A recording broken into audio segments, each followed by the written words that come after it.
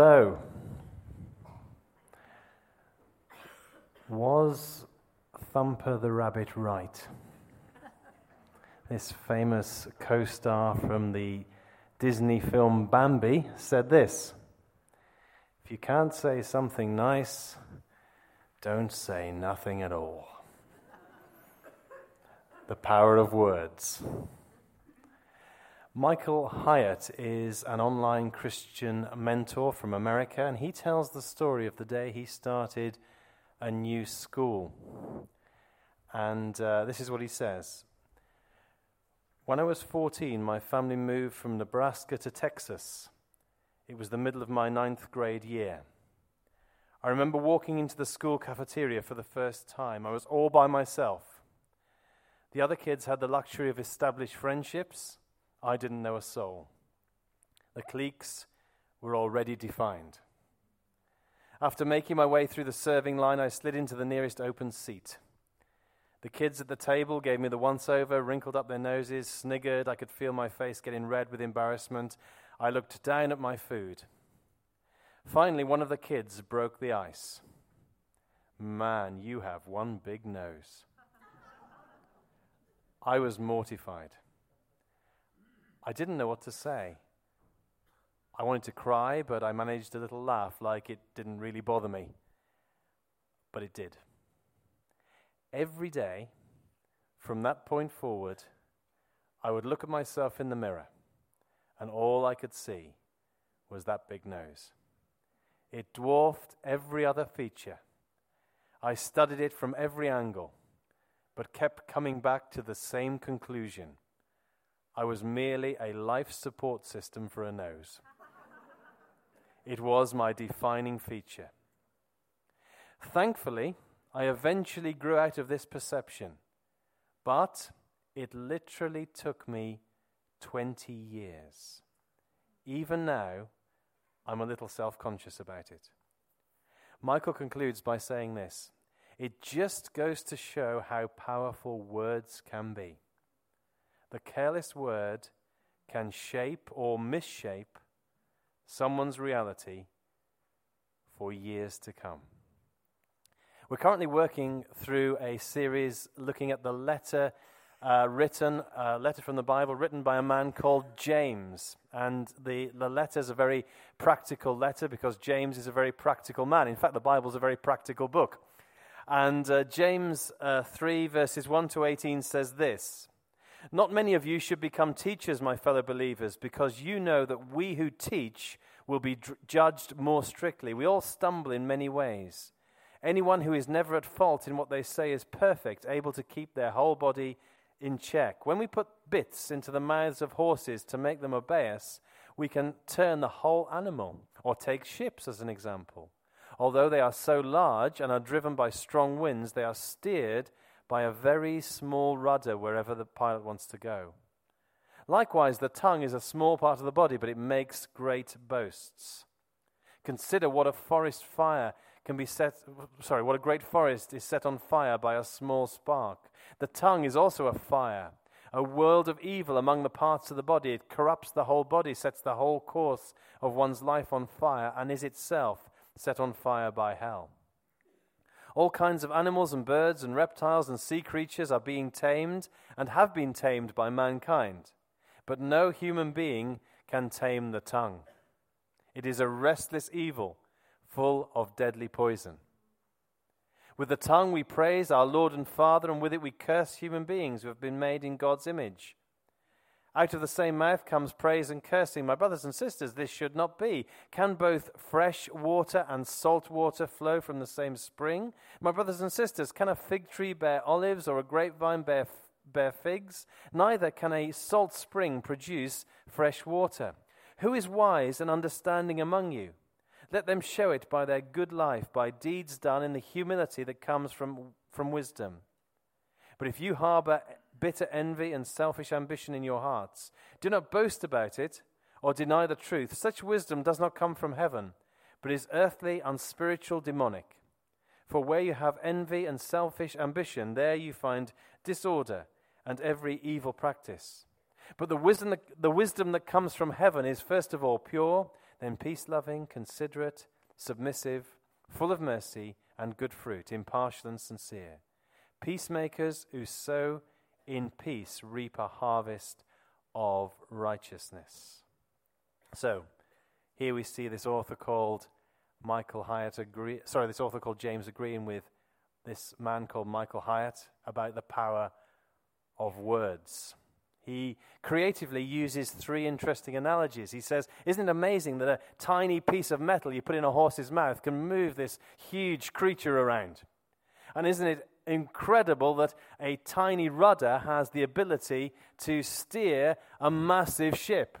And isn't it scary that a massive fire which can wreak havoc and destruction can be caused by just one tiny spark? And he uses these three analogies, and he makes the point that the tongue is a very small part of the body but has great power. I don't know about you, but there are many times where I've spoken first and thought later. And so many times I've regretted what I've said. I used to believe in the philosophy that I would just keep speaking until something good came out. But then I discovered in the book of Proverbs, it says that even a fool appears wise if he remains silent. And so I think there's probably something for me to learn from that proverb. But we all say things that we regret. As James says, the tongue is not easily tamed.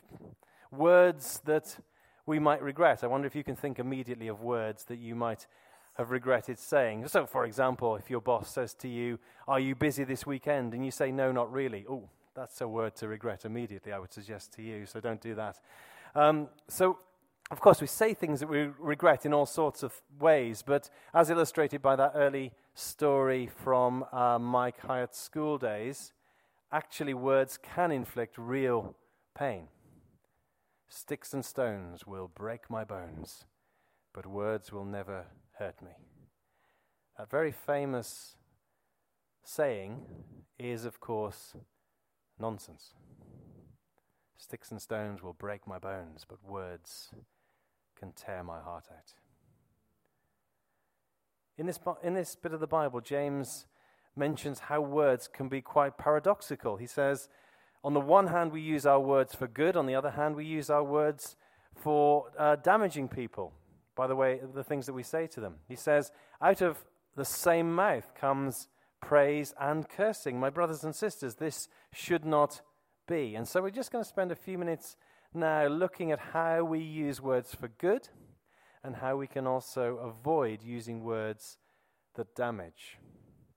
And as we've seen this morning, before Matt and Isaac were baptized, they shared something of their story of faith. They spoke very clearly about how God has intervened in their lives. They told us about the journey that they've been on as they have discovered for themselves their Christian faith. And we don't insist on people doing that, but we do encourage people to share something of their faith if they can. And we do ask that anyone who comes to be baptized at least makes a declaration of their faith in Jesus. And we do this because we see, as Dave's already said, we see baptism as a public act. We see it as a public statement. And so we ask people to make statements of faith in that public context. Why? Well, because words are powerful. And maybe even today, already you've heard something. You're here, you're not sure of your faith. You're not really sure about church or Christianity, and yet something that maybe Isaac said or something that Matt has said has spoken to you, and it seemed to be relevant to you or appropriate to you, had a bearing upon your own life. I would encourage you, if that is the case, I want to encourage you to act upon what you've already heard today, because words are powerful. So let's just look at the way, first of all, words have the capacity of doing harm, and also how they can do good. Let's start with gossip. In Proverbs chapter 16, it says, "A gossip separates close friends." In Proverbs chapter 20, it says, "A gossip betrays a confidence, so avoid anyone who talks too much." And finally, in Proverbs 26, it says, the writer actually uses the same analogy that James uses when he talks about fire. It says, Proverbs 26 says, "Without wood, a fire goes out. Without a gossip, a quarrel dies down." And so we can see just from these 3 proverbs that gossip can damage relationships, can betray confidence, and can prolong arguments. Actually, as is often the case, I think the Bible says what we already know deep down in our hearts, that gossip damages. It's not really a great revelation to anyone today, but it's tempting. It's tempting to gossip. Proverbs 18 tells us that gossip is like a tasty snack of food, like a tasty morsel of food. Gossip is like Pringles. You know, oh, no, that's enough. Oh, go on, just one more then. Or Ben & Jerry's ice cream. Oh, no, I couldn't possibly. Oh, well, just another spoonful. Gossip's a bit like that. It can be easy to be drawn into gossip. How do we avoid it? Well, there are 2 useful strategies to think about in order that we may avoid going down the road of gossip, which I would suggest to you. The first is the biblical principle of doing to other people what you would want them to do to you. And so how would you and I feel if others were gossiping about us? That might be a good deterrent in the first instance. The second is to imagine that the person we're attempting to gossip about is actually standing in the room with us. Would we say the things we are about to say about them if they were present? If they were standing there? That's an integrity question. Let's look at swearing. As Paul writes to the church in Ephesus, he says this in chapter 4, "Do not let unwholesome talk come out of your mouths, but only what is helpful for building others up according to their needs, that we may benefit those who listen." I would suggest to you that everyone has a league table of swear words. There are some that we decide are okay to use, and others are not. How do we respond well to this? Well, the Bible tells us to guard our hearts, and then Jesus says that actually what comes out of our mouth reveals what's in our heart, which is a bit of a challenge. So swearing can be a barometer telling us what's in our hearts and how we're doing. Now, I try to imagine when I'm in a conversation that there are 2 other people present in that conversation when I'm speaking to someone, if I'm tempted to swear. Now, this might sound a bit mad. It probably is, actually. But imagine you're having a conversation and you're tempted to swear. And in the room with you, you have 2 other people, a 5-year-old child and the Queen. And I wonder whether that would have a bearing upon how you would conduct your conversation. The innocence of a child and the respect for our sovereign may influence how we speak. Now, of course, if there are Republicans in the room, you would need to replace the Queen with someone else, but you see the point I'm making. I believe it says a lot about how we respect people we're speaking to. If we swear in front of some people, but we don't swear in front of others, what does that actually say about treating people equally with equal dignity? It's another integrity question. Just a thought. Now, of course, if we're Christians here today, then we would recognize, if we've used the analogy of the sovereign, we're always speaking in front of the King of Kings anyway, and so maybe that should influence how we conduct our conversation. Finally, let's talk about arguments. This is my favorite of the 3 slides I've chosen. Imagine you're walking along in the countryside and you see someone walking along with their Rottweiler dog. And you run up to the dog and you kneel down and you grab it by the ears as hard as you can. I wonder what you would think about the wisdom of that sort of action. But it's interesting because the book of Proverbs says getting involved in someone else's argument is like grabbing a dog by the ears. Of course, we recognize that to argue is not necessarily wrong. We have different opinions, different points of view. It's good to express them. There's a lot of that happens in the Hotchkiss household. There's a lot of expression of points of view. And that's not necessarily wrong. The real issue is what words we use when we argue. And it's possible that as an argument gets out of hand, we say things that hurt and damage others. Being angry is not always wrong, but the Bible clearly says that when we're angry, we are tempted to do or say things that are wrong. And we need to be careful we don't do things that we will later regret, or say things we'll later regret, or will damage others. Again, the Bible has some great advice about how we should deal with some of those challenges. Earlier on in this very letter, the same letter, this is actually something that Helen spoke to us about and taught us on a few weeks ago. James tells us we should be quick to listen, slow to speak, and slow to become angry. Quick to listen, slow to speak. We have double the amount of ears, the mouths, and so therefore maybe we should spend twice as long listening as speaking. You might be sitting there thinking, well, that's easy for you to say. You're doing all the speaking, we're doing all the listening, which is a good point, so I'll get on with it quickly. We'll conclude with ways that we should use words to build people up.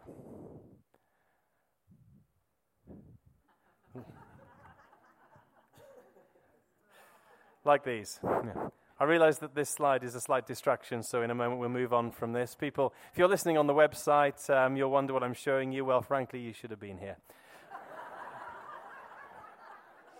It's not using very helpful words, is it? I'm sorry about that. Okay, one of the values of our church is encouragement. We want people to encourage one another in this place. And we have a list of our values there, and one of them is encouragement. It's been a value in our church right from the outset. The word Barnabas means son of encouragement. And today there are many guests in this room, many people who are not regularly around at Barnabas. And our desire for you is that you will leave this place more encouraged than discouraged.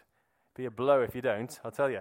But, but after having conversations maybe with members of this church, we want you to feel built up rather than knocked down. We believe that we should be a place of encouragement, and our great desire that people will come here and feel encouraged. We believe that God calls us to use words for good, and we've seen some of that this morning. That's included the testimonies that these two young men have brought so brilliantly, which are words about God. We would also include our worship and our prayer time, which are words to God. We would also want to include the reading of the Bible and the preaching from the Bible, words from God. But it also includes the words that we speak to one another. And on the subject of speaking words that help us, I want to finish by saying that actually sometimes words that do us good, and this is the tough bit, words that do us good are not always easy to say or easy to hear. In the book of Proverbs, it also says, you'll notice that the book of Proverbs has lots to say about words. It's a great book. And I've been going through it recently, and so I've been very influenced by it whilst I've been looking for a verse to give to my son. But in the book of Proverbs, it says that wounds from a friend can be trusted. So sometimes the things that we say may appear painful, but are actually really important. And I'm going to say some things now which I regard as really important. And some of these things may sound a little bit painful, but I assure you, I say them out of love. They are, as it were, wounds from a friend. I want to say that I believe, these are the things I want to say. I want to say that I believe that actually unless we take some examples from Isaac and Matt, unless we do have God at the very center of our lives, and we keep him at the center of our lives, we live in a place where we are in danger of being very lost and very confused. I want to say that all of us in this room know that we're far from perfect, as Isaac mentioned. We know what's right, we know what's wrong. Sometimes we do things, say things, think things that are wrong. I want to suggest to you that if we believe that we are the masters of our own destiny, actually when we near the end of our lives, we may look back and wonder what all that was about. I want to say to you, I sincerely believe in the reality of the living God, and that he has the ability, the desire, and the capacity to transform lives in the way we've heard this morning. And then I want to add this: if God is real, then eternity is real. And what does eternity look like for every person sitting in this room right now? I sincerely believe that how we respond to God not only affects this life, but affects our whole eternity. Those are the tough things. And you may be sitting here and you're thinking to yourself, flipping heck. Or words to that effect, depending what you made of my conversation about swearing. You may think I'm annoying or arrogant or deluded or trying to tell you how to live. Or, alternatively, maybe you're thinking very deeply about what I'm talking about. There may be people here just not really sure of your relationship with God, not sure about your eternal destiny, not sure you've actually been forgiven by God.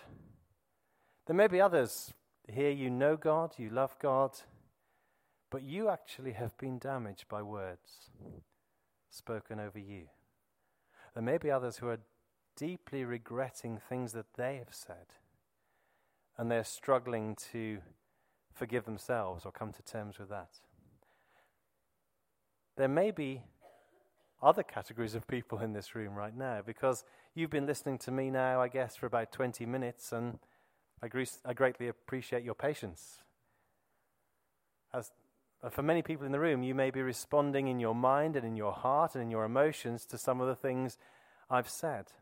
As I've been speaking, you've been listening. The reason for that is that words are powerful. So with all this in mind, I want to conclude by reading some of the most wonderful and powerful words that I know. I wonder whether you would mind closing your eyes so that you can fully listen and concentrate on these words. Let's close our eyes. Just listen to these words. God loved the world so much that he gave his only Son, that whoever believes in him will not die, but will have eternal life. Jesus says, "Come to me if you have heavy burdens, and I will give you rest." Jesus tells us that if he sets us free, we will be truly free. The Bible tells us that Jesus, God's Son, used his body to carry our sins to the cross so that we can be free of condemnation. And when we become new Christians, we are a new creation. The old is gone, and the new has come. I just want to conclude by praying. Let's just continue to keep our eyes closed. Maybe some of the things I've said are relevant to you as I pray for us now. Maybe about where you're at with your relationship with God, or whether you, like Matt, need to rethink and come back to him. Maybe it's about being damaged by words, or words that you've said that you regret. There may be things that God is speaking to you about that are very relevant to you. Father God, I want to thank you for every life sitting in this room right now, for every person, for all that they are and all that they have. And I want to pray that you would reiterate and strengthen in their hearts and in their minds the things that you would want to say to them today. And I want to pray too, Father, that you would give them the courage to respond to the things that they know you are saying to them. I ask this in Jesus' name. Amen. Thank you so much for listening. God bless you. All yours, Dave. Okay, thank you.